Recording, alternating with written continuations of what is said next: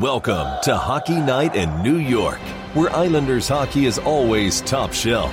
Whether you got your start as a Dynasty veteran, a Milbury survivor, or you were born into the Church of Trotz, Hockey Night in New York is your home for all things Isles. Now, here are your eclectic hosts, Sean Cuthbert and Christian Arnold. Ladies and gentlemen, it is Hockey Night in New York. Welcome to the program, everyone. It is Monday, April 12, 2021. Coming at you live from the Hockey Night New York studios on Long Island. Another big show coming up for you tonight. It is post-trade deadline. Arthur Staple from The Athletic will be joining us. My name is Sean Cuthbert. With me, as always, is Mr. Christian Arnold. Christian, how are you? I had a very relaxing day. Not much going on.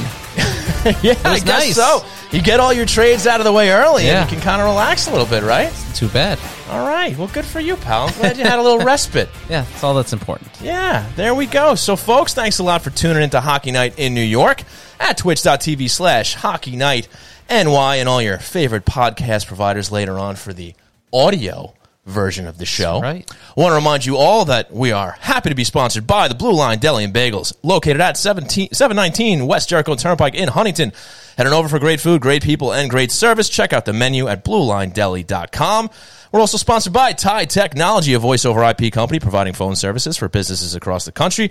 If you're tired of dealing with long hold times and the impersonal services of companies like Spectrum, Optimum, and Verizon, give Tide Technology a call at 516-856-7800 for 3 free months of service. So, Christian, Yes. with that, Okay. the Islanders took 6 of 8 points this week. It says so right here. With wins over the Caps, the Flyers, and the Rangers. Lone loss to the Rangers, the 4-1 drubbing, I suppose, if you want to call it that, on Thursday night. They finished their 6-game homestand 5-1. And, of course, the big news is bringing in Kyle Palmieri, Travis Zajac, and Braden Coburn just before the big deadline day. What do you say, CA? Well, I want to correct you on one thing. The loss to the New York sure. Rangers was on Friday. The Islanders beat the Philadelphia Flyers on Thursday. You're right. You're right. I stand corrected. So, Thank you. of course, that's Thank you. what we're here to true. support and Thanks, help man. each other along. Man, you're great. And Thanks so I much. said that with such a nice tone and You no did. sarcasm. Yeah. I just want that to Wow. be pointed out. Wow, okay. But what do I say to the rest of it? Well, the Islanders, please. I would say, have had a pretty successful NHL trade dedeadline. They go out and Yeah. they fulfilled Yeah. the needs of what people had been looking for in Kyle Palmieri, a scoring winger who obviously this season played on a bad New Jersey team, and the score, his production as far as goals go kind of reflects that. Travis Zajac, who is a solid depth forward for the Islanders and can Sure. kind of play in different positions Yeah. as well. Same with Kyle Palmieri. Unexpected. I would say. Yes, surprise addition to that deal. Yeah. And then, of course, Braden Coburn, who will come in and be that 7th, 8th defenseman that will help the Islanders down the line and, kind of fits the bill of that veteran guy that Lou Lamoriello and Barry Trotz like. Now, while we see much of him, who knows? But, Right.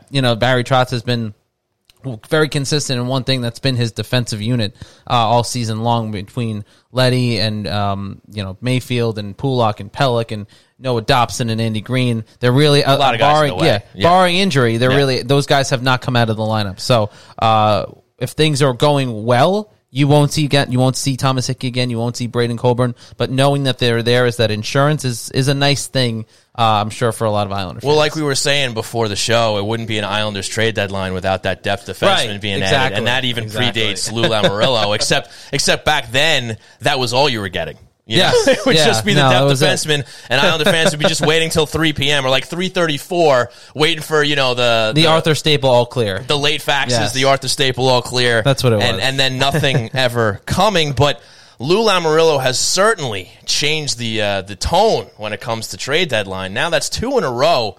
They look at a need and they address it. And you know what? They don't really give up a whole lot to do it. No, I I think you got to be happy. Yeah, you look at the deal that was made. Mason Jobst, obviously, kind of a low-level prospect. A.J. Greer, he came over, if I'm not mistaken, in the Colorado trade for Devon Toews, and the draft picks, again, wasn't a huge piece of that, and you kind of get rid of him, which is okay. And then the draft picks. Obviously, everyone's going to look at that first-round pick and go, okay, that was the biggest piece of it all, but if that's really all you're giving up at this point, and it gives you a better chance at winning a Stanley Cup this year, I mean, you make that deal every day of your life without question. Exactly. And I think you look at the trade that Boston ended up making with Buffalo for Taylor Hall was the other guy that was on the Islanders, radar, I guess you could say. And a lot of what we're hearing about the trade outside of my own objection to bringing Taylor Hall into the Islander system, it sounded like Buffalo was the place he wanted to go, and he controlled a lot of his own destiny in that situation, getting himself to Boston. It sounds like there were other options there, and he ultimately said, to Buffalo, basically, Boston is where I want to go, and they made that happen. Interesting. And of course, if you were following social media and what was going out there, Kyle Burrows trade. There was some word out there apparently that maybe Hall would have been in the mix for the Islanders as well, even after they got Palmieri, which was interesting. I didn't see that coming, but I suppose if it was there, it would have been pretty wild if they ended up landing both of those guys. It would have been, but I mean, it becomes a question of where do you put him at that point? You're already losing, it too much? Right? You're already losing a slot potentially for a guy, a kid like Kiefer Bellows, or something, or maybe even Oliver Wallstrom because he came out of the lineup after the deal. Well, there was a lot more to that. Absolutely, saying. A lot of people made it known. Yes, we're all well aware of everyone's concern over Oliver Wallstrom. And I get it. I think everyone's still kind of, and we talked about it with Brian Compton the other week. Everyone's so kind of used to, things are going so well, something's got to happen, right? Yeah. Even they go and get Kyle Palmieri, and something bad has to happen at that point. And so everyone saw Oliver Wallstrom come out of the lineup, and we're not thrilled. And you could kind of tell the Islanders looked like a little bit of a different team without him in the lineup. Yeah. And I think there was a little more offensive output, at least in that first period of the Ranger game the other night, with him back in. And then the line started to get shuffled again. And, the Islanders game started to fall apart in the second period. And maybe they played a little bit better in the third. But, ultimately they get that win. But certainly, I don't think Oliver Wallstrom was coming out of the lineup for a long period of time. And once Barry Trotz kind of seconded the record straight that this was a move made to, quote-unquote, maximize the roster. And, obviously with the circumstances surrounding the season, there is a lot of lineup maneuvering. And there's certain guys that Islanders don't feel they want to or should have to lose at this point because of waivers or something like that. So there is a plan. I think everyone's got to kind of get used to the fact that there is a plan. And Barry Trotz and Lou Lamoriello have an idea of what they're doing, and not just Wallstrom's coming out of the lineup because they don't like Oliver Wallstrom, right? Or because they don't like to play the younger players. You get some knee jerk reactions every now and then, and I get it. You get passionate about your players and your team for sure. But usually there's a method to the madness because that's right. I mean, because it would be mad if Barry Trotz looked at the team and said, "Yeah, you know what? It's time for Ollie to come out." There was definitely something underlying, behind it because he had been playing so well. Even though the production's dried up a little bit more recently, but he still looked good on that third line next to Pajot. So, and as you saw, he got back in, and I don't think he's going to be coming out much more, if at all. And that's the thing. It wasn't as though Barry Trotz, the Islanders go and make this move. They bring in Kyle Palmieri. They bring in Travis Zajac, two guys that are going to play. You would have imagined they're either going to slot into that top. One of them is going to slot into the top spot. One of them is going to slot into that third line. Mm-hmm. You would have to imagine that they'd want a Kyle Palmieri or a Travis Zajac around a guy like Oliver Wallstrom. You just look at what JG Pajot has been able to do for the 20-year-old. He's 20 years old. Oliver Wallstrom, or 23. 20. He's not 23. I'm mixing up him and Barzal, but he's about 20 years old. Mm-hmm. That's a great asset to have between Pajot, between now you have a veteran like Travis Zajac or Kyle Palmieri on that line to guide him even more so. I mean, and kind of complement that offensive skill set that he has already. So I think it would be crazy to even imagine that he's coming out of the lineup and not coming out of the lineup once they bring in these guys that are supposed to make the team better and make them even more stronger when it comes to making that deep run for a Stanley Cup this year. Yeah, and speaking of the word deep, no matter who you may have been targeting here at the deadline, whether it was Hall, whether it was Palmieri, one thing you cannot say about this roster now heading in to the final stretch here and into the playoffs is this team is deep. You can't say it's not. That's where I was going with that, in the sense that, I mean, up and down this roster, the forwards and now the D even, where we know Hickey can fill in now. We weren't sure because he had, been banished for so long. You get Coburn coming in if they need him. I mean, things are going to go very, very wrong if he needs to step on the ice.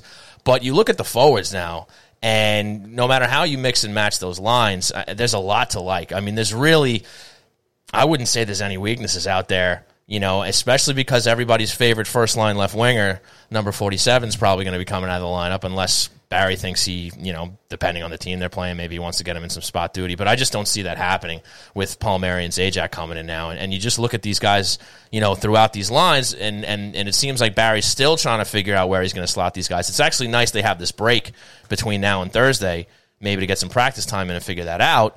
But, I mean, they are deep, top to bottom. They can roll 4 lines pretty evenly, and they're going to look pretty good. Oh, 100%. And I think it will take some time. I think the Islanders, if you remember last year, too, I understandably, it was a very short period of time early on when they brought in J.G. Pageau. After the trade, he comes in against the game against the New York Rangers, and they lose that game, and then the Islanders kind of sputtered out towards the end, and then you hit the COVID cancellation of everything. And then you saw once that had that time together, that training camp obviously made a world of difference for Pageau. Yeah. Now, the Islanders won't have the luxury there, but having a couple days off here in between games before they go and play Boston now, the Boston team that, by the way, has gotten better with you bringing in Taylor Hall, so now they have another offensive weapon, but this is also the same Bruins team that the Islanders have had their way with this entire season. So 2 games against Boston on the road. If you're the Islanders, it's a great setup to get these guys acclimated so they can get themselves into the system a little bit more, and they can get comfortable with it. And maybe Barry Trotz can figure out where he wants these guys to be on a more longer-term basis. Yeah, and I think we kind of said it at the top here, but a little surprising that Zajac was included in the deal, and possibly that's what ended up swaying the Islanders towards the Devils instead of Buffalo as far as Hall versus Palmieri, depending on what you read. But, kind of rolled your eyes there. A little bit, I did. Depending on what you read. I couldn't help it. What can I tell you? But see, now you threw me off. But, like, he comes in as a surprise. He's a good added surprise. He's 35 years old, plenty of veteran leadership. You know how much the Islanders love their veteran leadership. But the guy can actually still play. He can take faceoffs. You saw him doing that, lining up next to Barzal in the last game against the Rangers. And it's just going to interest me to see if that's something they're going to do long-term, if they're going to keep Zajac up on the top line, or if they're going to give Palmieri a shot with him and Eberle, because that's what I'd like to see.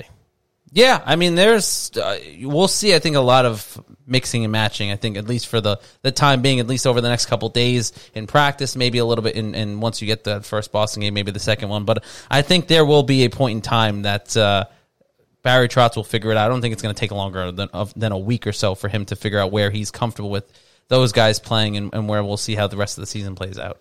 I think you're right. So, folks, thank you so much for tuning in to Hockey Night in New York here at twitch.tv/HockeyNightNY. We're going to take a quick break, and when we come back, Arthur Staple from The Athletic will join us.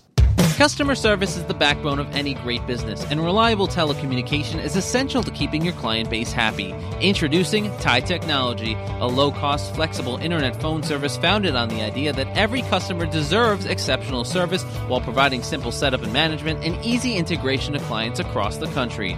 Ty Technology will not only create a custom solution tailored to your specific needs, but will partner with you to provide a competitive edge to you and your clients. And if you need support, you won't be routed to an automated call center in another country.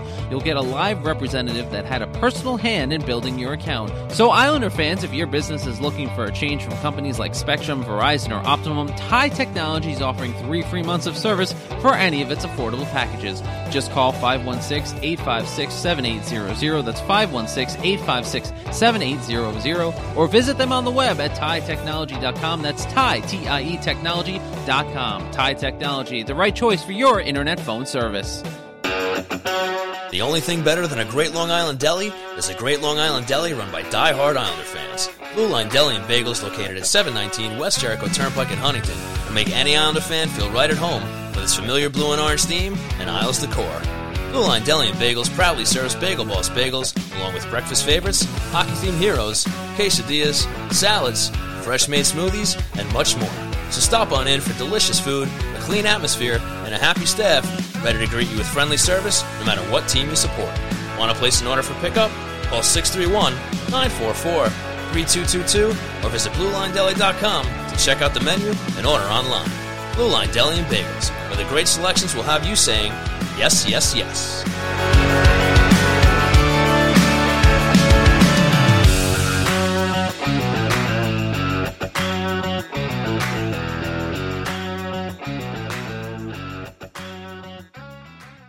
Did you have a nice break? Well, it's time to get back on the couch for more Islanders therapy with Shawnee and C. Arnold on Hockey Night in New York.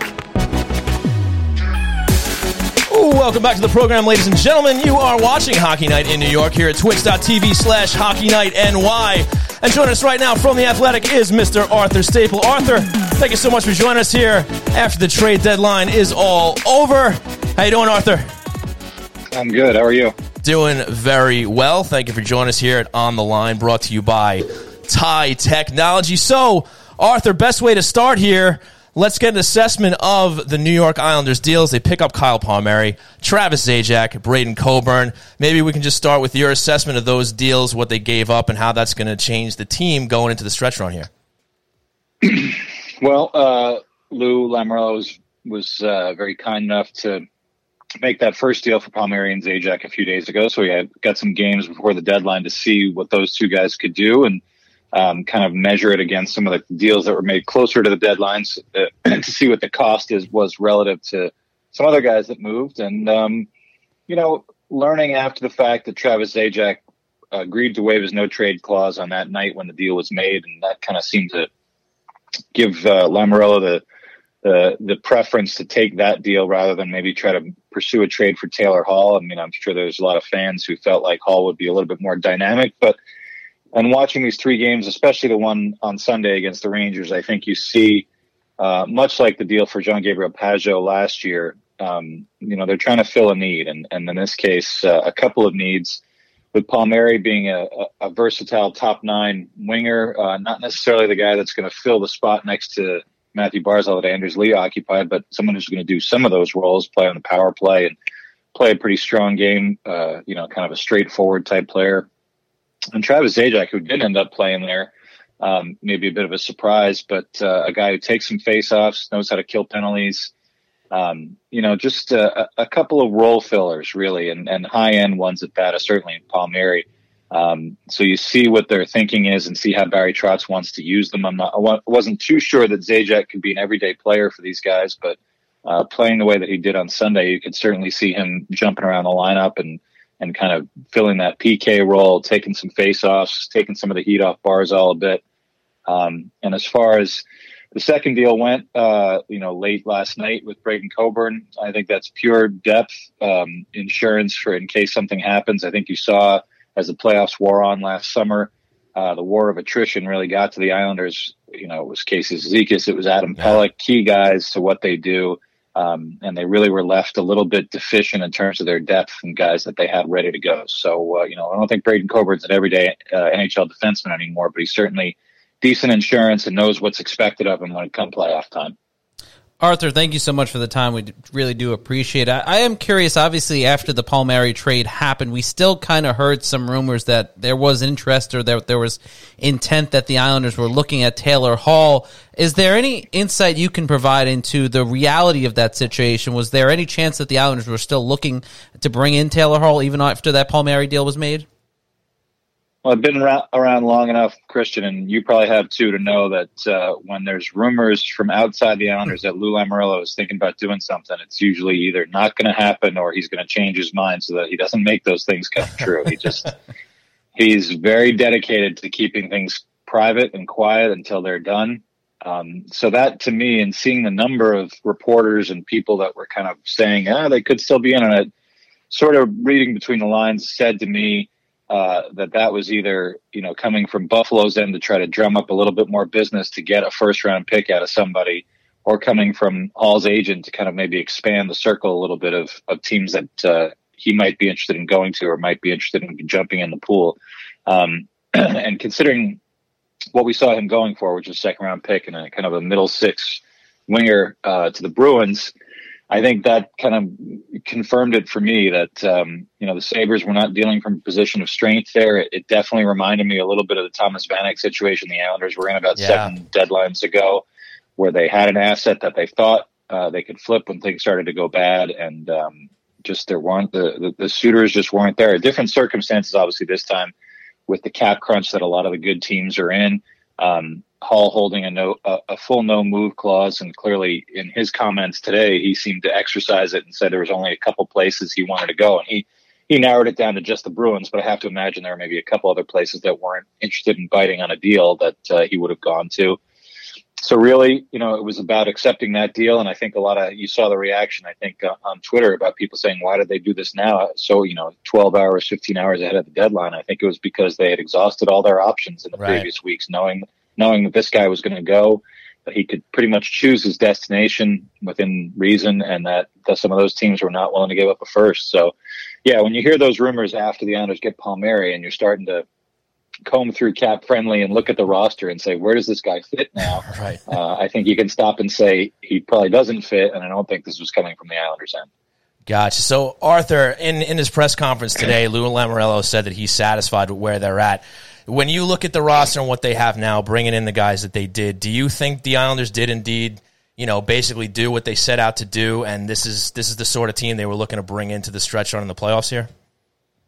Yeah, absolutely. I think and Lou and Barry are big believers in chemistry, and it's obviously a group of players that is very dedicated to playing for one another, that hasn't really paid much attention to the outside doubters about whether this team is for real. And I think 3 years on now, we can say, yes, they are for real.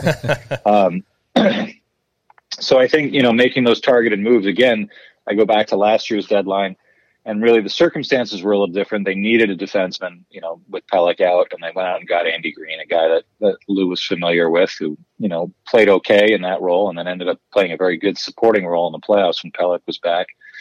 And really they knew that they had a hole in the middle, on their third line, and spent a lot of their assets to get Jean-Gabriel Pageau in there and sign him immediately. And that didn't pay very good immediate dividends, but after the little pause, it paid great dividends. And I think this year you see just how smart a move that was to really make sure that they were filling very targeted spots and thinking long-term with a guy like Pageau and how well he fits. And it's a little different now because they can only think short-term with the cap crunch that they're facing in the offseason. They're able to add a couple guys because of LTIR that I'm sure they'd rather have Anders Lee in there than have to make all these moves. But given the hole that they have and given the cap space that they have in the short term, that was what they were looking for, a couple of guys with expiring contracts who could fill holes. And you worry about whether they fit in the long term later on with the expansion draft, contracts that are needed, all the things that are going to come in the offseason that are going to be kind of messy. So I think for a short-term view, yeah, they did what they wanted, which was targeted, space filling. And, they've won a couple games. They haven't looked particularly great in any of their three games that they've had with these two guys. But I think this week now, with a few days of practice, a little bit of a reset, 14 games to go, and then the playoffs, you certainly got two guys that are familiar with the division, having played in it for most of the season and in years past. And even Coburn is familiar with how the East goes. So, I think you see some of the methods behind what Lou does and the methods behind what Barry wants from the decisions that Lou makes. Talking with Arthur Staple here on the line, brought to you by our friends over at Tie Technology. Arthur, as far as the lineup goes from here, we've seen Zajac and Palmieri on the same line. We've seen them separated now last night against the New York Rangers when the Islanders won in overtime. Where do you see their positions ending up being by the time we hit the playoff run? Where is Barry Trotz, or in your mind, I should say, where ideally would Palmieri fit and where does Zajac fit? It's definitely interesting. I kind of feel like the two new lines they put together had some good moments last night. And like I said, Zajac, maybe not the ideal winger for Barzal. I didn't really think Leo Comro was the ideal winger for Barzal either. That worked out well for that stretch that it did, but not alone. It kind of had a limited shelf life, we could call it. I don't know if Zajac is the long-term solution there. And I think the part that was maybe a little bit worrisome over these last couple of games is that their two more familiar lines are really not as strong as they've been. And I think in particular, the Brock Nelson line had a couple of tough nights. And, maybe that's a place where you don't want to have three righties, three righties alternating on those top three lines. Maybe there's a way going forward. You find you maybe can put Beauvillier with Barzal and Eberle, flip Josh Bailey over to the left side, and that's a spot for Palmieri or Zajac on the right. I think that Palmieri, Pageau, Wallstrom line looked really good at times last night. I'd certainly think that Barry's going to run with that for a little bit. So there's a way to tinker with some of the other lines and try to find what works best. The Nelson line has really been kind of a go-to shutdown line in terms of matching up against some of the other teams' top lines. And they've got a few more left with the Rangers, and they've got a few more left with Washington, where you're going to get a heavy dose of some high-end guys in their top six. So you've got some time to tinker with it before you get to the playoffs and knowing who you're going to face. And, I think by then they'll have something sorted out.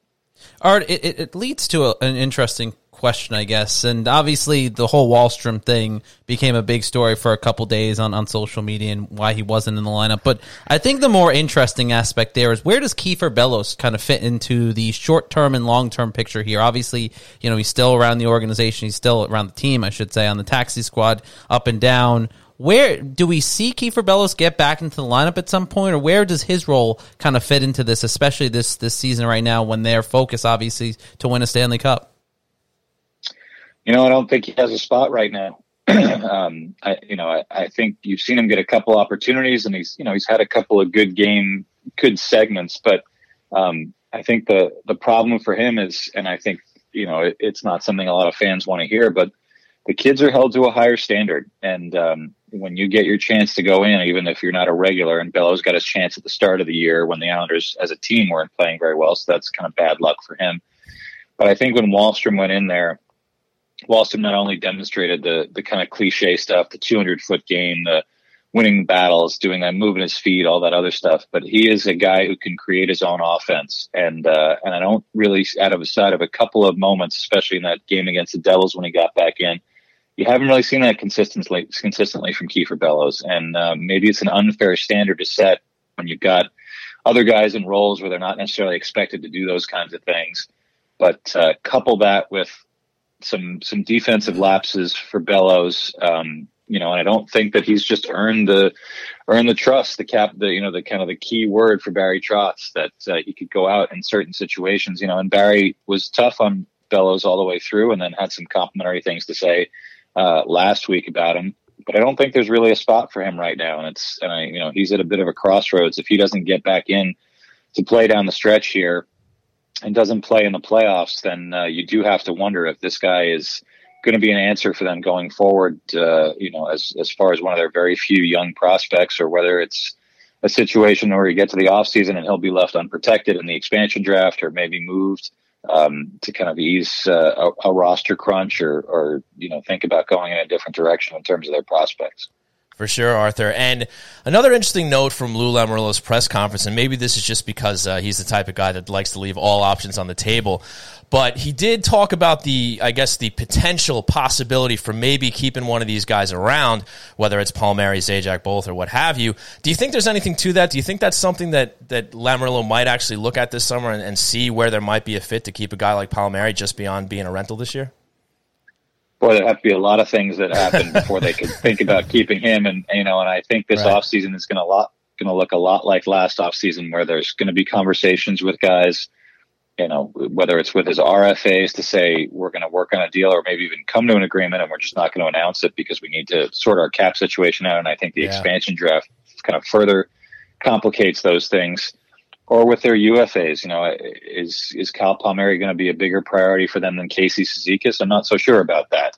So you think that the conversation with Palmieri's agent may be something along the lines of, we're interested, but we have to do some other things, and it's maybe going to be in the Palmieri camp, whether he wants to wait around and try to work something out and stay, or whether he wants to explore the market. And I think from a common sense standpoint, you say a guy like Travis Zajac might be more likely to stick around because he's a little bit further on in his career, and he can be someone who agrees kind of verbally, the way Andy Green did, to a 1-year bonus-laden deal to be an insurance marker. If Cizikas decides he wants to test the open market and get a deal somewhere else, then you've got Zajac as a penalty killer and a possible number 4 center, or just maybe as a 13th forward to be around next season, because obviously, depending on what happens here in the stretch run and in the playoffs, these guys could play their way into the consideration to be Islanders again next season and beyond, or they'll, if things go south, then you say, let's just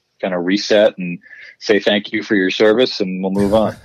Right on, Arthur. And you mentioned before how the Islanders have kind of established themselves as the real deal. So kind of a two-part question here in relation to that is, how does this team now compare to the team that they had last year that went to the Eastern Conference Finals, obviously with Anders Lee, not in the fold this time due to the injury. They bring in Palmieri, Zajac, and Coburn.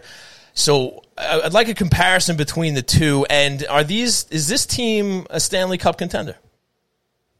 Oh, I think so. I think, you look at what everybody, you presume it's going to be the same top four in their division that's sitting there right now. And everybody made a pretty decisive move to try to get better. Boston getting Taylor Hall, Pittsburgh getting Jeff Carter, and Washington making the most interesting move of the day, I think, getting Anthony Mantha for a pretty big package from Detroit. Yeah. They're all really kind of, it's a little bit of an arms race in that division. And even after all is said and done, and I certainly understand Islanders fans' anxiousness about seeing any of those three teams, mostly, the history with the Bruins of not being very successful against them in the regular season, and some playoff losses to the Penguins and the Caps over the years, and just the domination by the Penguins over the years. So you're not too eager to face any of them. But if you look position by position, maybe the forwards are better from some of those teams. But would you take any of those groups' defenses over the Islanders, or any of their goalies over the Islanders? I don't think so. And I think if you go by the old adage that defense and goaltending can get you pretty far in the playoffs, I think the Islanders are the favorite. They've got maybe the two best goalies out of those four teams right now. And on D, you obviously knock on wood that you want to stay healthy, but the top pair of Adam Pelech and Ryan Pulock, if you could give a Norris Trophy to a defense pair, they'd certainly be up in the running. And those guys have been really, really good. Without putting up gaudy offensive numbers, that's where some of those underlying numbers are worth looking at, about how dominant they are at 5-on-5 at keeping chances away from their net and creating chances at the other end. Really, really good stuff. And I think you saw how valuable, obviously, Adam Pelech was when he was healthy back in the playoffs last season. So, I think they're a better team right now overall. Obviously, they miss out Anders Lee terribly. And I think in the playoffs, a guy like that is so valuable. And that's really where you start to wonder if they can make a really deep run. But with the rest of their team going the way that it's going, I don't know. I don't know that they're going to win the division, but I think they're the favorites to get to the semis. Our guest right now on the line, brought to you by our friends over at Tide Technologies, the Athletics' Arthur Staple. And Arthur, obviously heading into that playoff run, we're hitting that stretch run now for the Islanders and for everybody else. One of the other interesting storylines this season has been the growth and the development of Ilya Sorokin. And I believe it was yourself who asked last night about how Barry Trotz has seen his development over the last couple months, noting that it was only a couple months ago that we were talking about whether this kid was going to end up in Bridgeport or not. And I'm curious now that Ilya Sorokin has played, lights out hockey. He is playing phenomenally. Is there a chance that we could quicker than we imagined be seeing the transition from Varlamov to Sorokin, especially once you hit that playoff run? How much would you expect to see Sorokin in the net? I think Varlamov is still the number one guy, and I think that's going to be the case starting in game one of the playoffs, whoever the opponent is. Maybe in the back of Barry Trotz's mind, there's a little bit of knowledge that if things go south, you're not as hesitant to turn to Sorokin as he might have been to turn to Thomas Greiss, although Greiss, last playoffs played a couple of key games in that run. But I think there's some comfort there to know that Sorokin has advanced pretty well and kind of steadied himself quite a bit from the shaky first couple of weeks that he had. And beyond that, I think a lot of what happens in the rest of the season, much like with, potential free agents, a lot's going to be determined by what happens in this stretch run and in the playoffs. If Varlamov isn't strong and Sorokin is the guy that takes the ball and runs with it, and they go deep in the playoffs on the back of Ilya Sorokin, then maybe you start to think that you could see a scenario where they leave Semyon Varlamov exposed in the expansion draft and decide to ride with Sorokin and go out and get a second goalie. Lou Lamoriello has shown no hesitation to pivot in terms of his goaltenders when he turned to Varlamov after having Robin Lehner have a Vezina Trophy type season. So, it's an interesting question, and I think it's a little premature just because we have to see how it plays out. Barry Trotz has said not long ago Varlamov's his number one, but he certainly likes what Ilya Sorokin's done. And I think in the playoffs, Varlamov will be the game one starter. in the postseason, and whether he finishes it with a first-round exit or a Stanley Cup run, I think a lot can be determined for the offseason and beyond by that playoff stretch. Well, Arthur, amazing stuff as always. Really appreciate you giving us some time here to talk deadline, talk Islanders, and hope to have you on again soon. Thank you so much. All right, guys. I'm sorry I didn't chirp Christian this time. I'll have to save it for Twitter. We were very nice to each other. You could do it now before you go. You don't have to. Arthur does it enough on Twitter. We're good. It's too bad. Christian is such a pro that he doesn't give me any good fodder on the show. He really just saves it for social media. So well, there we go. I have to not embarrass myself in one place, so I've decided it's here. Way to go! That's a big improvement. Arthur, awesome stuff. Thanks so much. Have a good rest of your night. We'll talk to you soon. Thanks, guys. Anytime. All righty, take care. That was the great Arthur Staple of The Athletic, and he got one in. He got to dig in before he left. Could have been worse. Absolutely could have been worse, but he still, I mean, he is not. But notice there was a compliment in there somewhere, too. Yeah, a little. No. I heard the compliment, nothing else. Well, of course you did. Yeah, I heard the compliment. Everybody else heard the real stuff that was going on. It was like the last time he was on when he said, I do a lot of good things. Yeah. Well, and then he said something else about Twitter, and I zoned out. Yeah, he is not a fan of your Twitter feed. He's had a lot to say about that. Neither are you, apparently, so it's fine. I suppose that makes two of you. I guess so. I mean, look, it's just been the age-old thing here with the Islanders, right? And the coverage. B-Comp, Gross, Staple, Tony, myself. I mean, we've just been piling on for years, man. Sorry, dude. That's true. And it's all just because you're young. It's been 10 years, for real. Yeah. And somehow you're still the baby. Still the baby. I think that says more about you guys than anything else about me. Oh, well, we'll move on. Now you want to move on. Oh, I see how that works. So let's pick it up. Obviously, still plenty to talk about here. Maybe we'll just dive in a little bit more to Palmieri and Zajac. We mentioned earlier that he got his first goal on the power play, no less, against the Strangers. And that's a good sign because, after February, how wonderful that power play month was, it went back into the depths for the the time that it was came really after. good, and I think everyone enjoyed that time. Yeah, there was no complaining about it. It was a real nice change. People were actually celebrating it. Yeah. Oliver Wahlstrom had a lot to do with that, putting up a lot of assists on the power play, and then the Islanders reminded us how mediocre that power play can be. And it struggles. It does struggle. That's accurate. So Palmieri, he finally gets his first goal, which is good because he got the monkey off his back, and maybe the fans off of his back too. Well, as I said on my story the other night, I said, what better time? There's no better time to score your first goal of the season than right there. Yeah, against the Rangers on the power play, third game in. So, first game is an Islanders, I should say. Not of the season, but first game is an Islander. Correct. But it's a great time to get that monkey off the back. And you notice not only was it Palmieri, but it was Pulock, too, which also became the big story that night. Pulock getting his first goal of the season. Palmieri, his first goal as an Islander. Yes. Those are two big things to get off your back. Obviously, absolutely. Especially in Palmieri's case, I'm sure there's that feeling of, all right, I'm coming here. Part of my role is to be a goal scorer, especially where they're playing him and whatnot. And Pulock obviously has that tremendous shot that, I mean, has been going everywhere but the net. To be fair, I mean, it really has. But that's that's why it was almost comical. At the Nassau Coliseum. Yeah, it was almost comical at times because you're like, the shot is crazy good. Yeah, but if he put it on net, boy, would that be something. And sure enough, yeah. I mean, he put himself in a good spot there. The whole play developed nicely, and then you saw what happened when he great put feed the puck from on the net. Yeah. So I mean, that was exactly what. That's exactly what. Sorry, I'm looking at the chat. Yeah, I'm looking at the chat. We have a habit of getting distracted by the chat. It's very distracting. Yeah, it's right there. But we obviously encourage people to watch the show live, 100%. join the chat, have some fun. It seems like a blast. From when we peek over, and there's some great chirps and fun going on there. Yes, so and if you guys people to have any watch. questions, we'll try to address some of them at the end of the show. So keep them in the back of your mind or throw them out there now, whatever you want to do. We'll have Christian hunt for them later, as we do. But yeah, so Palmieri gets his first one as an Islander. And, the natives are pretty quick to get restless around here. We know that. So I'm almost happy for him. They're passionate, yeah. Before people are like, they made this deal. He's done nothing. So it's good that he's got a goal out there. Well, I think that's why Pajot went out and scored his first goal, his first game. And fought. Because, and you can't have a better intro than Pajot had. Maybe I'll just, Pajot set the bar. He really set the did. bar for in this era of Islanders And then he country. struggled They set after the bar.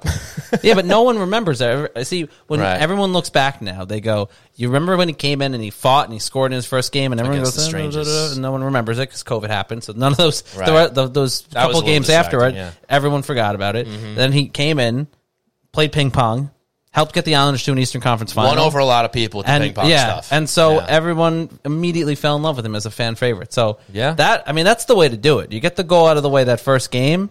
Doesn't matter what happens. So, A world pandemic comes in, wipes away everything else. I mean, I think it's Lou Lamoriello 2 for 2 here, knocking it out of the park at trade deadlines, huh? You know what? But the thing though with the Islanders and with Lou Lamoriello the last What is couple the years is that you notice that there's one trait that's always involved with the people that they bring in, and every time you hear it mentioned over and over again, and that's character. You heard it talked about when they brought in Pajot. You heard it talked about when they brought in Zajac and Palmieri. You heard it talked about today when they were talking about bringing in Braden Colburn. And I think the one similar aspect everyone has, even on the roster, the core guys, is the character. And obviously that's something that's always been mentioned and talked about in the past when the Islanders have brought players here under different administrations. But you really get the sense that when Lou Lamoriello talks about character, there is something to that they're not they're not just bringing in a guy who can shoot and score and put the puck in the back of the net, but there is a guy who's coming in, believes in what's being built on Long Island, what the organization is trying to do, that bonds with the players that are in the locker room already.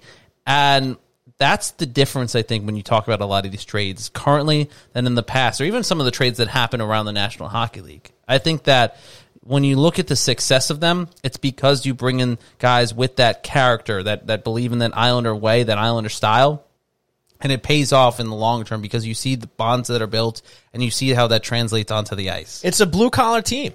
And we say it all the time, how it's not any one individual. I mean, all these guys are pulling at the same rope, and that's what makes them so successful. It doesn't mean they don't have any stars. They don't have any top-end players. Obviously, you look down the roster, you see 13, you see 6. Right. You know? I think it's a misnomer now. You can't say the Islanders don't have stars because it's hard not to say that Matthew Barzal is a star in this league at this point. I mean, offensively, the way he's playing is out of his mind. But then you look at his development as far as a two-way player, that's huge. Yeah, and you see, again, fitting the character of the Islanders. Well, that's the whole thing, and it flows throughout the lineup, and that's why I guess you see some problems when you have some of the bigger cogs in the machine, like Pelech going down last season, or even Cizikas, where that's when you start to see trouble because, not to take anything away from the guys that fill in, but those are big shoes to fill, and they're a big part of just making everything kind of work in tandem, work together. So, I mean, it speaks a lot for what this team is, what they bring to the table. And I think it just helps a fan really root for the team because they have that team mentality, and because the administration, has, as you called it, has. I was trying to think of a different word there. Right, the regime. Because everyone uses regime. Management, but everyone uses those words. I wanted to do something that they don't. People way don't to go, use. man! Way to think outside the box. I thought so. But anyway, they have. I mean, look, I don't watch every coach's or general manager's press conference around the league. I'm sure every team has their own level of emphasis on the locker room, the camaraderie, and how well guys get along and all that. But it just seems like the Islanders take that to another level, and it's something that they really emphasize, and they want to make sure the guys that they bring in are going to be cohesive with the guys that are already there, which is why, if they did have a choice between Taylor Hall and Kyle Palmieri, why they went Palmieri and Zajac, because they knew a little bit more what they were getting as far as that goes. They've proven themselves as far as team guys, and they're hard workers on the ice. I would love to see that list of teams that were presented or not presented, but of options that Taylor Hall said no to, and that list of teams that he would have gone to. I'm curious, outside of Boston, I would love to know what the other teams were. I think that would be I will just, out of my own curiosity, what teams did Taylor Hall view as teams that are successful and that have a chance at winning a cup? Because, I mean, that's why he's going there. It always comes down to that. Everybody likes to talk about how the Islanders were never on that list. Pretty sure he probably was this time. I don't know. I'd be very curious to know at this point. I think he was. Maybe one day you'll find out. Maybe Taylor will write the book, and he'll talk about that fateful specific trade moment. deadline. Yeah.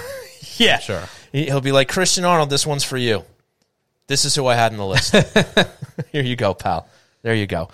But yeah, look, I think very specific shout out. Yeah, quite a bit. So I want to extend the same question to you that I asked Arthur. How does this team compare to last season's, and what are your feelings on this team being a Stanley Cup contender? I think they are a Stanley Cup contender. You'll love to hear it. Well, apparently, my word means very little among Islander country, considering people still thought I was going to get traded this deadline to another podcast. Yeah, look, it came down to the wire, and we actually, funny enough, Duguay and I, we had a deal, but it was too late. We didn't get the fax in until after 3:00. So I'm stuck with you. Yeah. Sorry, buddy. Yeah, but I'm not going to tell you what was on the table, what was going to be in the deal. I am curious. I'm curious about that deal as well. I had to throw in some extras, let me tell you. Some sweetness, if you will. but a loss. I do think the Islanders are Stanley Cup contenders. I think that the moves that they made at the deadline fill the exact needs that they had. I think that Kyle Palmieri and adding Zajac into that deal adds the two pieces that you needed to get at this point in the season at the deadline. You needed to upgrade that wing of the top line. You needed to get that depth forward as well, and Zajac and Palmieri fit that bill, and they're guys that fit the Islanders' style. They're guys that can be placed in different situations, different parts of the lineup, and still succeed. And I think that's exactly what the Islanders were looking for, and they got that in both of those guys. Again, the surprise was Zajac being in that deal, which I think kind of sweetened the pot that Lou Lamoriello didn't have to go out on trade deadline day and find that extra depth guy because he already had gotten it in the first deal that he made. Yeah, didn't see that coming, but I like it. I definitely like that addition to the deal. And, they were able to get the Devils to take 50% off. Right. I'm sure the first-round draft pick had a lot to do with that. I'm sure it did. Yeah, but look, again. Did you say they took 50% off?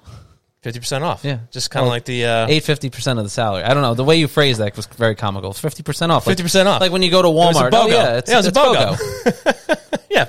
Buy one Palmieri, get one Zajac for half off. Yeah, that's how that works. But you got both of them half off. Yes. So, but joking aside, I think that helped too. Obviously, having New Jersey eat half of their contracts, giving them a little more wiggle room to go out and make a deal if they felt they had an option of adding someone else. And I think, as Arthur kind of correctly pointed out, usually if we're hearing from external sources that the Islanders are in on someone specific, especially with Lou Lamoriello as the head of the organization, that's probably not going to happen, or it was never on the table at that point. So it's a good point by Arthur that makes a lot of sense. And I think the loss of Anders Lee was a huge thing. And I think one of the most unfortunate things that will be if the Islanders do, let's say, end up and they go to the Cup final and they win, let's say, is that you're not going to have 27 on the ice there battling with the rest of his teammates. And you look at the player that he's developed into, and the character, person, and leader in that locker room. And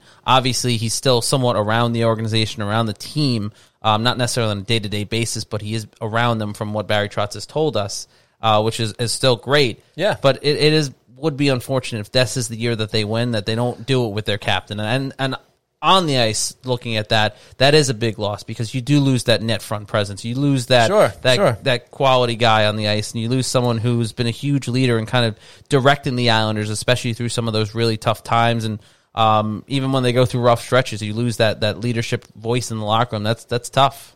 Well, hey, maybe he pulls a Steve Stamkos, and in the Stanley Cup Finals, he comes out for a shift or two and puts a goal in the net. Remember that last year against Dallas? That would be cool. Right? That would be cool. Maybe they throw him out for the power play, throw him in front of the net, he gets one off his butt, and then he sits on the bench for the rest of the game. You never know. But if they're fortunate enough to get that far, I mean, Anders Lee is so much of a not-a-me guy. Like, obviously, it's killing him that he's not involved in this run right now. Obviously, it will kill him every step of the way if he's not out there being a part of it, of course. Any athlete would feel that way. But I think that's what makes it so much more, tragic, I feel like, is an over-dramatization, but that's what makes it almost so much more unfortunate, because that's the kind of guy he is.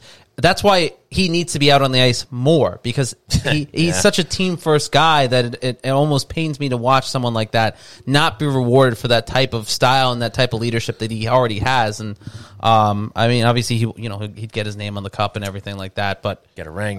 He'd get a ring and all that. But he knows as well as anybody that it's so difficult just to get there at all, right? So he's going to be behind these guys if and when. We're getting way ahead of ourselves here. I mean, I kind of love it, but no. But I get it. I guess it leads to what you were actually asking me in your question. Yes, I do think the Islanders are a Stanley Cup contender enough to have this conversation with you right now on camera, recorded, that we're saying these things, because it is a reality at this point. And I think it's a reality that Brian Compton, kind of pointed to, that people kind of have to accept. The Islanders are good. They're legit contenders. Yeah, they are. You look at the moves they made at the deadline, they have bolstered their position as legitimate contenders. They've fortified those spots where they were somewhat lacking. They've fortified that spot where you lose some of that leadership, where you don't have an Anders Lee.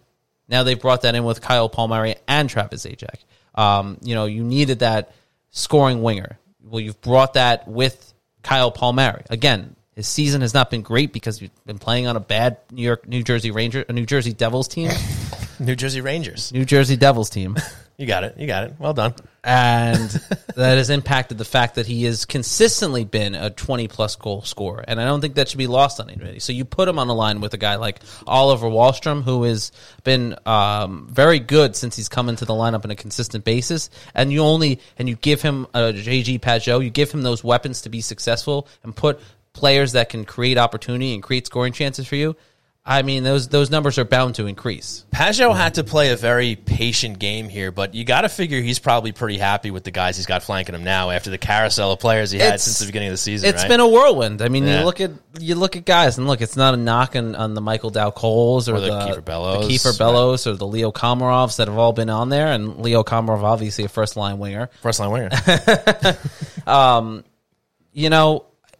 He's paid his dues this season to get to a point where you're playing with a Kyle Palmieri and an Oliver Wahlstrom. And I think that is definitely going to benefit the Islanders in the long run as well. Yeah, At least this season, anyway. The long run this season, as we hit that stretch run towards the playoffs. We're here, man. This is it. This is the stretch run. Spring is in the air, and it's going to be tough hockey from here on out. I'm excited, man. But we have some more things to talk about. But before it gets any later, I will agree with Doc Ad, by the way. Oh, yeah? There is probably nothing worse than the New Jersey Rangers. I suppose that's true. Yeah. I never thought of it that way. Well, because you never thought of me fumbling the two teams into one. Well, I did think of you fumbling things, but maybe not that specific. 100%. No, but what? But to Pageau and to Wahlstrom, to have them now with someone like Kyle Palmieri, I think is such a benefit. Again, like I was saying earlier as well, having Palmieri there as another leader and another support to Oliver Wahlstrom, it just does him a world of good going forward. Well, and I guess since we're on this, let's hit this real quick. Do you prefer him? And I'll extend this out to the people in the chat too if they want to chime in. Do you prefer Palmieri on that third line with Pageau and Wahlstrom, or would you like to see him with Barzal and Eberle? I would like to see him ideally with Barzal and Eberle. Okay, but I won't. You look at how they played in that game against the Rangers for part of it. I think that's not a bad fit for anybody there either. So it certainly, I don't think, takes anything away from bringing Palmieri if you're having him play with Pageau or Wahlstrom, because those are certainly guys that know how to create offensive opportunity and apparently make wonderful shirts. Because I was noticing the shirt as I was talking, but your Wahlstrom or Wally shirt. That's right. That's right. Looks very good on you. Oh, thanks a lot, buddy. Appreciate that. Yeah, brand new Wally. It was on my cue cards. You don't take notes. Everybody knows that. we've covered that, and we know that's a bunch of BS. But nice segue there. Yeah, brand new shirt here over at HockeyNightNY.com. The Wally Amazing Hockey Player shirt you can get on sale with promo code HNINY10. And you get yourself a nice little shirt. Celebrate number 26. We got sizes small through 2XL. So if you like what you see, check it out, Nice little Oliver Wahlstrom shirt. Nice job, buddy. Love it when you plug the stuff. Yeah. Again, I was told to, so I do what I'm told. Okay. Good boy, then. Good boy. All right, folks. I don't think it looks good on you. It looks like it's a nice shirt. It's a nice shirt, but it doesn't look good on me. But it doesn't look good on you. That's fine. It's going to look good on everybody else. So yes, exactly. So I think we got to get to the hero. It's and honestly, if you do buy a shirt, we would love to see you put it on social media, Twitter, Instagram. The Facebook, if you still have it, if you're still a person that uses Facebook. Sure. MySpace. No. MySpace. Yeah. Friendster. LiveJournal. If you have any of those, Tumblr. once you order your shirt, do us a favor. We'd love to see everyone rocking those shirts. If you're at the barn, if you're enjoying a beverage at The living room. the living room. I was trying to think of the place in Rockville Center that we always plug. Oh, RJ Daniels. Yeah. Well, we're going to do that later. Don't worry. But Yeah, if you're at RJ Daniels, Oyster Bay Brewing Company, anywhere, Yes. rocking your Wally shirt, watching an Islander game, Yes. drinking a beverage of your choice, show us how much better you look in the shirt than I do. send How us about that? a picture. Tag us on Instagram, Hockey Night NY. Tweet at us at Hockey Night NY. Also that. And we would love to see it. And, of course, we'll try and share it as well. People rocking Oh, those we're shirts. going to share. We're not going to try. We're going to share. We're going Exactly. to spread the word. So with that, it's time for the Hero of the Week, folks. When you hear this song, that means we're going to talk about maybe 2 players, at least one. Or that if we've- you're wearing it to Blue Line Deli, getting a sandwich. Also that place, too. Yeah. The Hero of the Week brought to you by the Blue Line Deli and Bagels half-price hero, which this week is the Selly. That comes with grilled roast beef, sauteed onion, mushrooms, fresh mozzarella on a toasted garlic hero. Get it half price all week starting tomorrow. That's Tuesday through Sunday, where we will announce a brand new half-off hero. Stop on in, mention Hockey Night in New York, and get half off the Selly. It's right there on your screen if you're watching. Looks delicious. I'm getting hungry. I'm starving. Yeah. The roast beast at Blue Line Deli and Bagels is second to none. Second to none. Did you say roast beast on purpose? Or? I surely did. Okay, thank God. Yeah, the roast beast. So I think the Christian. Selly is the only sandwich the only hero of the week that we've had that I have not tried yet. Well, it's time you get on that because they do great work over there. I know they do. as we've talked about. Yes. So I've been there. You have. So Christian, you go first this week. So I would like you to share with me and with all our viewers and listeners out there who your hero of the week is. Well, I think this is a man who deserves to be hero of the week, not only for his usual performance on the ice in the defensive zone, Okay. also being one of the Islanders' best defensemen on the ice, but getting the game winner against the New York Rangers and finally getting that monkey off of his back, his first goal of the season. Of course, I'm talking about... Sure. Who am I talking about? Ryan There he Pulock. is. Ryan Pulock. I was waiting for you to hit the button. Fair enough. No, but in all seriousness, he absolutely deserves to be the hero of the week, getting the game winner against the New York Rangers. And I think that you're finally, him getting that goal, that first goal of the season, getting, like I said, getting that monkey off the back, getting it so close to this, not only the stretch run, which we've hit to the playoffs, but getting it so close now to that part of the season where we're talking about the postseason, I think is such a big thing for the Islanders because they need as many offensive weapons as they can get. They need that scoring spur down to as many players as they can get, and having a guy who has a phenomenal shot, a powerful shot like Ryan Pulock, having him out there and feeling more confident. And I think you're going to start to see that confidence start to be a little bit more present in the offensive zone with the puck and maybe not hitting as much glass and more net this time.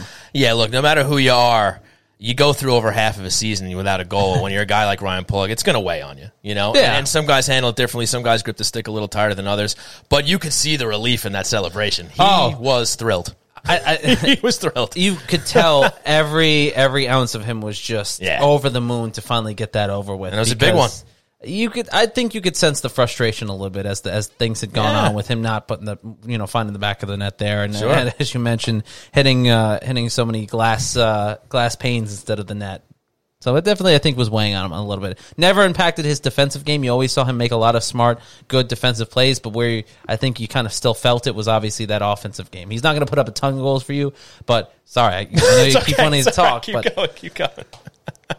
But you know he's always good for a couple goals every year, especially with a shot like that, and you're going to need that during the postseason. For sure. So Barry Trotz, speaking of that, actually had a pretty good quote after the game. He discussed the fact that it was Ryan's first goal of the season, and he said despite that fact, he thinks it's his best season overall. Yeah. So what does that say? I think it goes to he's playing that style of hockey that Barry Trotz wants, and always that starts in the defensive end. And you're seeing him play so confidently there that it kind of, not that it makes it okay, but it kind of soothes over the fact that the offensive numbers aren't where he'd like it to be, let alone where everyone else I'm sure would like it to be. So, but when you're getting him as your top defenseman, or the top defensive pairing, I think he's doing exactly what you want in that end of the ice, and that says a lot that Barry Trotz is saying this is his best year. At least that I'm sure he's coached him. So that speaks volumes to the way Pulock has played, even though he's not putting up the production that he would like offensively. Sure, for sure. No, him and Pelech have been a great pair. I mean, you look at the advanced stats and everything, which I still go cross-eyed when I try to check them out, but they're all over the top. There was a piece in The Athletic that wasn't Arthur Staple. I forget who exactly it was, but they were basically talking about Norris candidates. I actually think it was Dom Lucian. I think it was like a team between him and somebody else. They kind of covered this whole thing with the Norris Trophy, and Pelech and Pulick's name both came up there. They obviously acknowledged the fact that you usually need more offensive numbers to really be in the conversation, right. But they did, kind of hone in on the fact that they were having such good seasons as far as advanced stats go, right, and keeping the puck out of that and whatnot. So it's nice to see that they're getting recognized because they are a fantastic pairing. Absolutely. But now it's my turn Hero of the Week. For Hero of the Week, and I'm going a little off the board here. In fact, somebody in the chat already guessed who it is, and I'm going to show you. See, I was right now going to pick that, but I didn't know if Hero of the Week could be. Everyone's on the table, pal. Right. Especially that guy right there, Louis Lamoriello, my Hero of the Week. Because once again, I said it earlier, 2 for 2 on trade deadlines here. I think he did a fantastic job getting Palmieri, getting Zajac. That was a great bonus to me. I said it before. Didn't see that coming. And just another... No one saw it coming. No. Who would? Who would, Christian? Especially in the middle of a Wednesday night at 8 o'clock right. or whenever it was. So they get Palmieri, who's obviously going to help fill the shoes as best he can of Anders Lee. They have another weapon now, another guy who I was looking at this too. Apparently he was like 6th over the last however many years in power play goals behind guys like Matthews and stuff like that. So the guy, I know I should be a little more accurate with that description, but you get the point. The guy scores a lot of power play goals. He does a good job. So they obviously need that because they do a bad job. Here. Right, exactly. And we're very thorough. But Lou Lamoriello does a great job bringing those guys in, and I'm always going to wonder what they might have done if they didn't have Anders Lee. Right. If they did have Anders Lee, if he wasn't hurt, how would they have approached the deadline if he was healthy? Well, we'll never know. We won't, unless Lou writes the book and he shouts me out and says, "Hey, Sean, remember that trade deadline? If Anders had been there, this is what I would have done." Well, much like how many licks it takes to get to the middle of a Tootsie Pop, the world will never know. Wow, I'm surprised you even know that that's a thing, because that's a really old commercial, man. They ran it in like the 90s. The answer is 1, it's a who, it's a 3. It's a 3, yeah. It wasn't 3 because the gosh darn owl bit it. And yeah, no. That actually always annoyed me. I kind of wanted to punch the owl. He took a shortcut. Yeah, that's not official. It's actually a lot more. It's a lot more than 3. But speaking of being 2 for 2, Christian, I'm going to toot my own horn here for a second. I am also 2 for 2 at the deadline, because not only did I predict the Islanders were going to pick up Kyle Palmieri this year, last year when Tony was filling your shoes, I said they're going to get J.G. Pageau, and what did they do, ladies and gentlemen? They got J.G. Pageau. I mean, I think we both felt like Palmieri was the one they were going to get if they were going to make a move. So. Well, I was a little louder about it, I mean, there was even a clip, proving it. The kind of show that I wonder who cut that clip. That was you, remember? It was not me. That was totally you. I remember that. It's funny how that works. So, folks, there are your heroes of the week. Ryan Pulick, Louis Lamoriello. Great job from those guys. Brought to you by the Blue Line Deli Sandwich of the Week. Half-price hero, Christian, the Selly, grilled roast beef, sauteed onion, mushrooms, fresh mozzarella, on a toasted right garlic hero. Well, if you can go grab some real quick if you don't mind. I'll wait for you here. I can't. I believe Blue Line Deli is closed. They close at 4 p.m. They're not open. Maybe just hang out outside in the morning, wait for them to open. Get them for breakfast. So the train rolls on here. Got a few more things to cover before we go. We good with that? I think you want to do listener questions now, viewer questions. We can do, let's do some viewer questions. So, folks, if you're still with us, why don't we, we'll do some questions. If you're not, I totally understand. Christian will make some up. Sean is tough to look at for an hour. That's a lie. That's not nice. That's not nice. So, I'm going to plug right now our friends over at RJ Daniels in Rockville Center. They are the place to be to watch Islander games if you can't make it to the Coliseum, or if they're on the road and you don't feel like driving to Boston. Go to RJ Daniels in Rockville Center, 279A Sunrise Highway in Rockville Center. From pregame until the final horn, they will have specials such as $5 16-ounce Barn Rocker ales, $14 pitchers, $17 domestic buckets, $4 domestic bottles or pints, and they always have food specials as well. Great staff over there, excellent people. Our boy Mikey over there does a great job. He'll probably be the one serving you drinks. If not, great staff otherwise. RJ Daniels, the place to be for Islander games. Christian, let's hear it, pal. What do we got? Well, I would like to, B-Lars89 asks, do listeners get a discount on the Wally shirt. So I figured that'd be the first question. Well, sure, he must have missed it before, but I did throw a promo code out there, buddy. You get 10% off if you use promo code HNINY10. So yes, you do. Yes, you do. All right, there we go. So that's the first question. We were asked a question earlier. This was from Claudia1056. A question sort of out of left field. Her words, not mine. Okay. Otto Koivula, why have we not heard anything about him? Also, Simon Holmstrom update. Okay. I'll hit Koivula. You hit Holmstrom. How about that? Okay. Otto Koivula. He's just a victim of the depth. I mean, that's really what it is. He's still got a potentially promising career ahead of him. I mean, he showed some good flashes when he got into the lineup. Obviously, you saw what he did in the bridge not too long ago. But you look at the guys that are ahead of him, especially once Oliver Wahlstrom solidified himself as a guy who was going to stick around on this team, that just bumped Otto Koivula down the roster further. Also, Bellows with his flashes too, because look, you came into this season and maybe you had higher hopes for Bellows and Wahlstrom, but maybe you kind of had those guys on more of an even level where who's going to step up and kind of be the young guy that maybe takes over a role. And I think Koivula back then might have been part of that conversation, but you know, they go with Bellows in the beginning of the year. He gets, 4 or 5 games to start, whatever it may be. Then they kind of flip-flop. They throw Wahlstrom in there, and everybody's seen what he's done. I mean, we made a damn T-shirt because the guy was playing so well. Oh, is that why we did it? In part. So, you know, he's just a victim of numbers, and that happens to a lot of guys, you know, throughout this league. And, you know, maybe he's a guy that ends up getting a look elsewhere because the truth is I don't see him getting near the Islanders roster unless they just have a ton of injuries because even beyond Bellows and Wahlstrom, who Bellows isn't in there right now, Dal Cole was getting more ice time in there. They love their Leo Komarov, first-line left winger. And and Ross Johnson, before he got hurt, he was getting time too. So I think, look, we've certainly learned that Barry Trotz has his, I don't want to say favorites, but he develops trust with certain players and comfort with certain players, even if you know the fans don't. But clearly he has his guys that he likes in that lineup that he feels good about, that he trusts to go out there and do the right thing. And unfortunately, Koivula, in this long-winded answer, is a victim of all that. So I hope that satisfies your question. And now I will toss it to Christian for Holmstrom. I mean, I think that was a great answer. Wonderful. Thanks, brother. I would agree with what Sean said. Thank you. As far as Holmstrom goes, he's down in the AHL playing for the Bridgeport Sound Tigers. He has 5 points, so that's 3 goals and 2 assists on a Bridgeport Sound Tigers team that, I mean, they're playing a 24-game season against 2 teams. So strange. The Providence Bruins and the Hartford Wolfpack. So Wolfpack. Just trying to stifle You're good. You're good. So my imagination as far as why you haven't heard about a bunch about him, because really haven't heard it much about Bridgeport in general. I mean, they're playing. The AHL is playing a season. I mean, we don't even know if they're having playoffs this year, let alone, I mean, teams are playing different amounts of games. It's good that the Islanders are just getting guys like Holmstrom and other players an opportunity to play on a somewhat consistent basis, it's considering literally the circumstances. Just a way to get these guys on the ice. But yeah, that's really it. I mean, I think you're looking at a more or less glorified scrimmages over these 24 games or so. Yes. And Holmstrom, I believe, is still part of the equation. He's still on the Islanders' depth chart when it comes to prospects and guys that they want to see at the NHL level. It's just this year, kind of like Koivula, he's a victim of the circumstance. In this case, it's a very, very short AHL season, and there just wasn't room for him on the NHL or the taxi squad level here right now that made sense for him to be up here.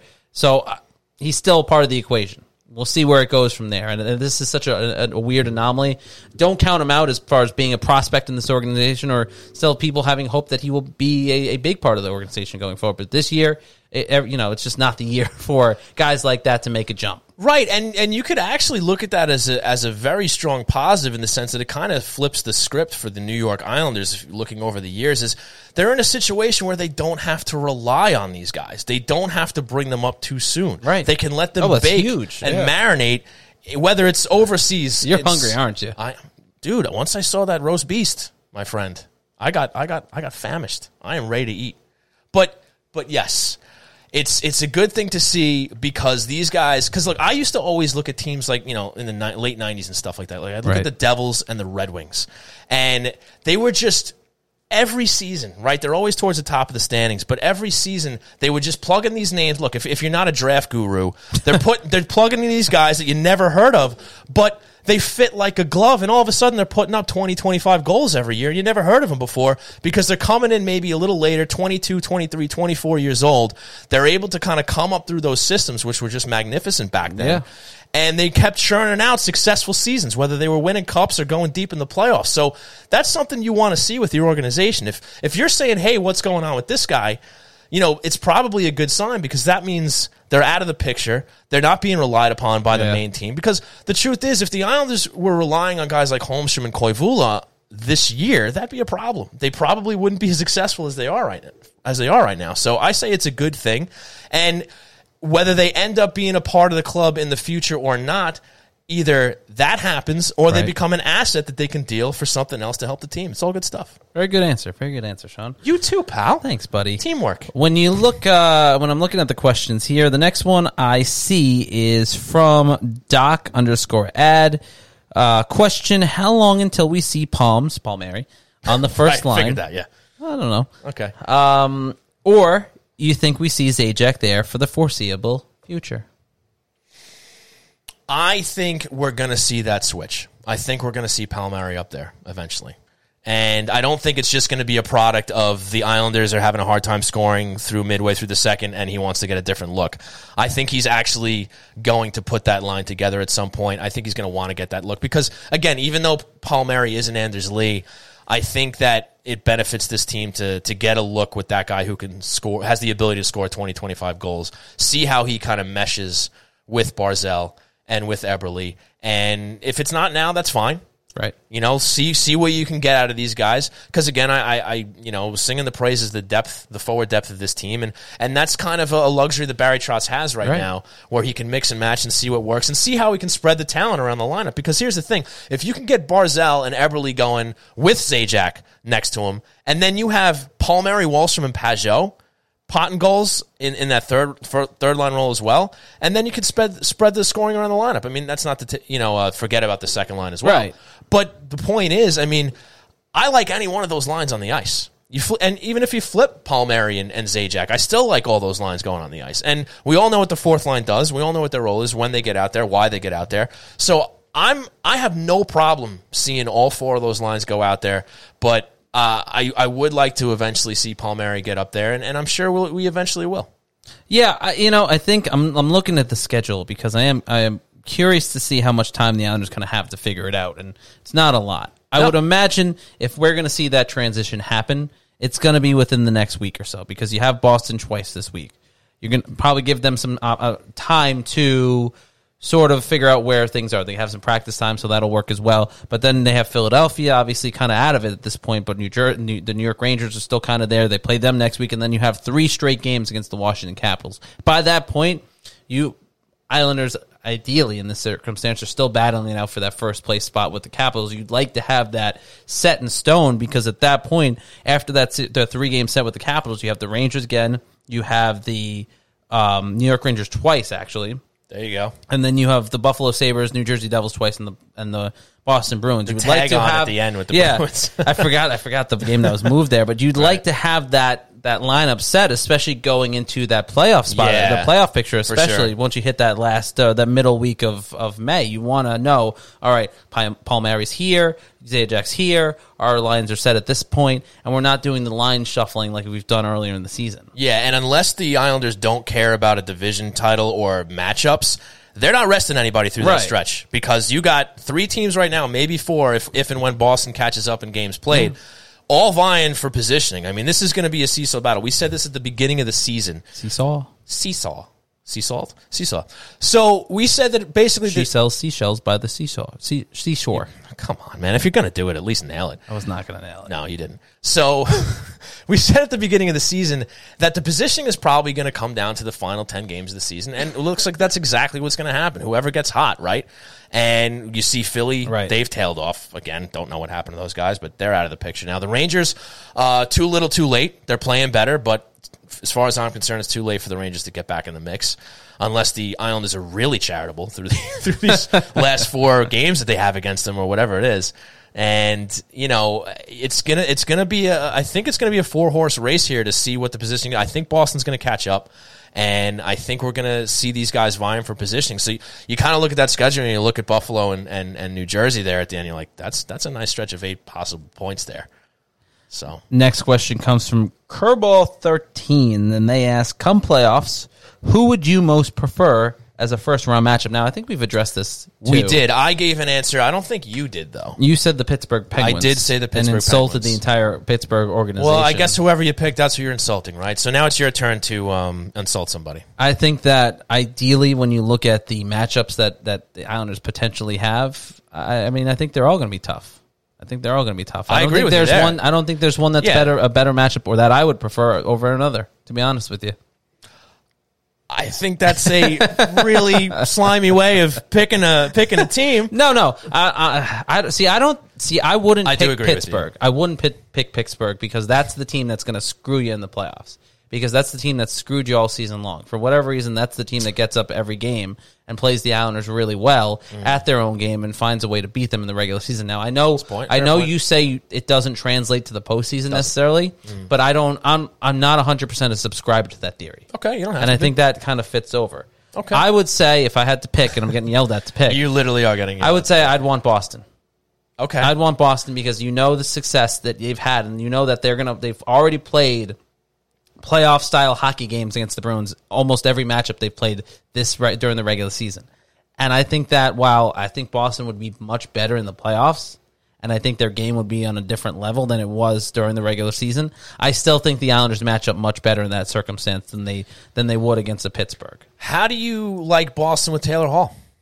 I'm curious to see how it pans out. I don't know if it makes much of a difference at this point because I've always felt like Boston's style of play is a much more physical, aggressive style of play, similar to what the Islanders play. Not necessarily more offensive style game like I think a Taylor Hall would fit in a different team. You know what I mean? So I don't know. I'm intrigued to see how it plays out. I don't necessarily know if it makes the biggest difference in the world for Boston. I think if you put them on a team like, and again, this wouldn't happen considering the circumstances and everything like that, you put them on a Washington, you moved them to a Western Conference team that needed that, or let's say he somehow a trade to the Northern Division or whatever it's called.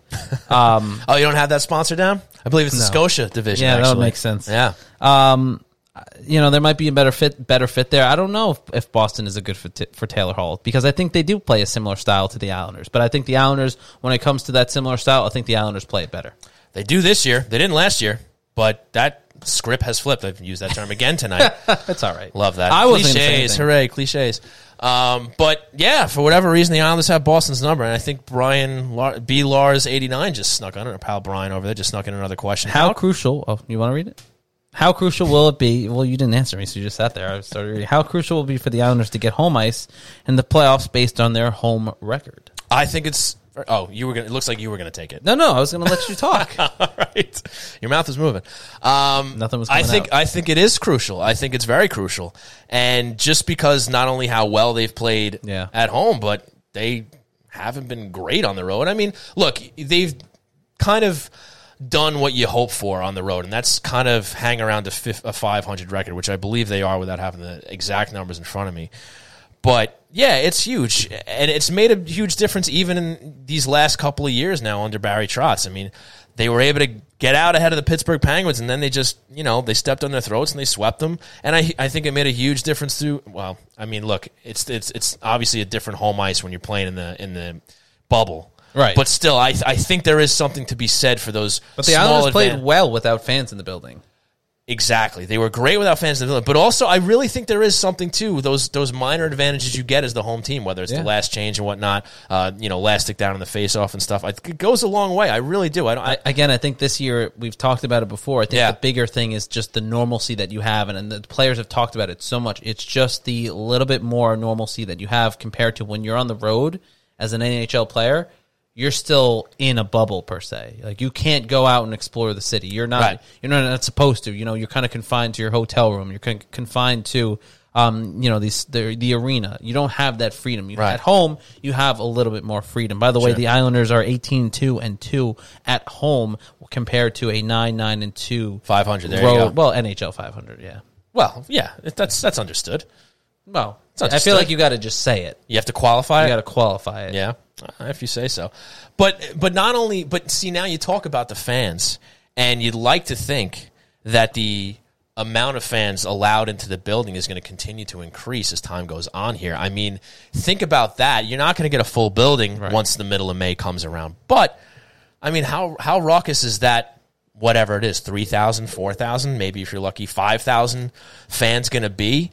You know, when those playoffs start, everybody's going to know and remember that this is really, really, really officially going to be the last season at the Nassau Coliseum. And what a way to go out, right? To just have a deep playoff run, maybe win a Stanley Cup. I mean, if I want to get into that building when those playoffs come around, because it's going to be an absolute fantastic time. So, you know, you start to weigh the fan interaction, and yeah, that's a huge advantage too. So yeah, Brian, definitely want to get that home ice, which is why I don't think there's going to be anybody resting once you get to those final, 5 to 7 games, whatever it is, because all these teams are going to be tight in points, vying for positioning and vying for that home ice. So you're going to see full squads going out there trying to win every game.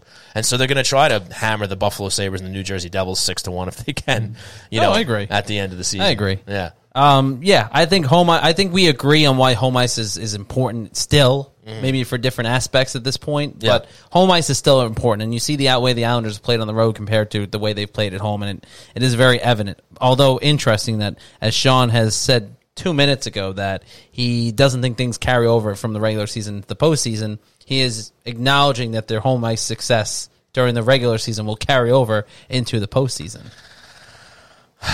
You're trying to pin me against the wall here, man. Look, let's face it. I'm Sean Cupper. I'm going to backtrack on everything I just said. Wow.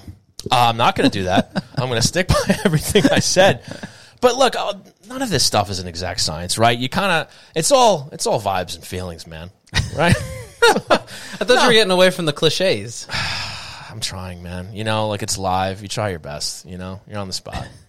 But anyway, look. Oh, brother. Why are you doing this to me? Look, No, you're right. Sean, don't need to just double speak out of both ends of his mouth. We'll just keep moving on. It's fine. Fine. I'm sure. Jerk. I'm sure if I did that, you wouldn't say a word. So we'll just move on. I think we've had a tremendous show. You've made some great points, Sean, and I just can't disagree with them at all.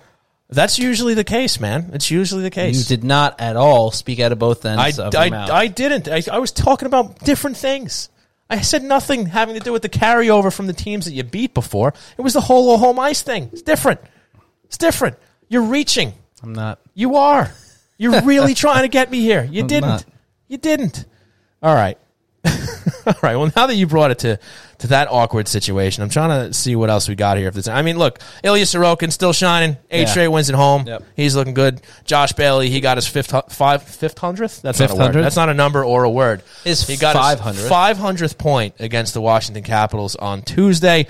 Lou Lamoriello, he passed Glenn Sather now with the second most wins as a general manager. I believe Ross Johnson's still in the IR. Is that true? Is he okay? Is he coming back?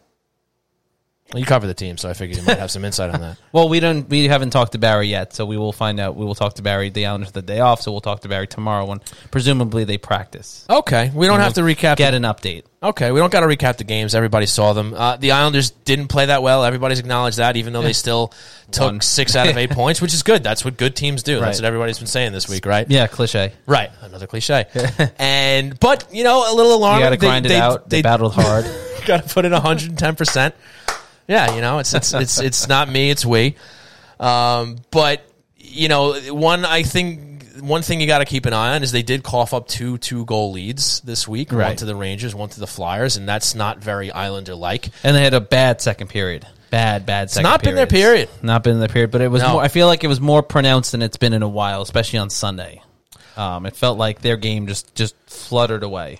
I agree, but here's the good thing, which I more or less already said, is the Right. fact that even though they are not at the top of their game They're right still now, winning games. they're still winning games. No, they're I still get getting that. points. And not to say that's what good teams do again, but But that's what good teams do. it's true. But But that's what excellent organizations manage to. way to rephrase that. Yeah. Nice job. I'm trying to help you out here. I appreciate it, man. You've been very, very helpful tonight. You've been very Have I? complimentary. Oh, that's very yeah, nice. no, you really have. You really have. very nice. Yeah. So, and you just steal my train of thought away as you do that. But no, what I was trying to say was that this is look, the Islanders of old, when they start to get into a funk, they're not playing well. Those end up in L's. They end up in losses. Right. And the fact that they can have some clunkers here and still pull out some points is good. And they have these couple of days off, like we talked about, to have some practices and hopefully, get back into gear for some 100%. 2 back-to-back tough games against the Boston Bruins. Absolutely. I think that, no, I don't think, and you know what? I will say those couple days off couldn't come at a better time, too. I think They do part of well it- with breaks. Sorry, I didn't want the mic to make noise, so I muted. I thought you were going to keep talking when you saw me mute my mic and start to move it. But If sure. only you could see what's going on over here. I mean, you can see. a little bit. We're streaming here. Yeah. All right, continue, please. I crushed my finger in the mic. Oh, is that what's happening? Like, why do you have the giggles, man? So, God. you can't see it on your... Oh, you can, actually, because he always pulls it into view. But, yeah, Christian just pinched his finger inside the gears of the mic stand there. So, round of applause for Christian. I think it's a Doing good great. time to just wrap it up here. Why? I think it's a good Why? time. You sure? Yeah. All right. Yikes. Well, I guess we can do that. Oh, you okay, Goodness buddy? gracious. Need some tussin? We can rub some tussin my on that for you goodness. if you want. Oh, boy. You sure you're okay? You have a tough job over here. You look like you're struggling a little bit. Just crushed my finger. We'll put a Band-Aid on it when the show's up. Folks, want to thank you all for tuning in to Hockey Night New from the York Blue here. Line stuff. Yeah, me too. Here at twitch.tv/Hockey Night NY. Always fun hanging out with you guys, hanging with us live, getting involved with the chat. Thank you so much for the questions. Always a fun time. Huge Thank thanks you. to Arthur. That was sincere. Huge No, it thanks was to sincere. Thank you, everybody. to Arthur Staple of The Athletic. And, of course, a huge thanks to our wonderful sponsors, Blue Line Deli and Bagels, located at 719 West Jericho Turnpike in Huntington. Head on over for great food, great service, fantastic people. Check out the menu at BlueLineDeli.com for their great selections and hockey-themed heroes. And, of course, the Hockey Night in New York wrap. And a huge thanks to Ty Get it. Technology, a voice-over IP company providing services for businesses across the country. Check them out at TyTechnology.com for all your telecom needs, or give them a call at 516-856-7800 and get 3 free months of service. Heck yeah. Heck yeah. And again, listeners, if you're still just doing the podcast thing, you're still just doing the Apple Music, or the Apple Podcast and the Google Podcast, check us out here at Twitch. Give us a shot. We have a lot of fun, a lot of laughs. Love the participation from the viewers. Heck yeah. And on I'm being social media. sincere. I know you are. You're doing great. Follow Christian Arnold at C_Arnold01 on Twitter. Follow myself at Shawnee Hockey. Follow the show at Hockey Night NY on Twitter, Facebook, and Instagram. I think we're doing Monday again next week because the Islanders just keep getting scheduled on Sunday. We're trying to get back to Sunday, but we just can't. So keep an eye out on the social media. We keep you guys updated, but probably Monday night next week. Right. So for Christian Arnold. Well, go don't ahead, forget. please. Don't forget. Yeah. The Wally shirt available online. HockeyNightNY.com. Get it. Tag 10%. us. 10% off. When you use your 10% code, Promo code HNINY10. tag us when your shirt arrives. The music ended, but keep going. Tag us when the shirt arrives and send it to us on social media. Yes, please do. So for Christian, I'm I can Sean. just hit this button again, right? This button? No, that's not it. one? That's not it either. You're terrible at this. You're really bad at this. What is it? No, it's none of those buttons. Just leave it on. We're not going to play the song again anyway. So, folks, thank you so much. We'll see you next week. We've been Hockey Night in New York. You know what? I do have to play the music. It is weird. I told you. Where's That Tony? the song. Where you- just when you need him. We'll see you next time. Bye.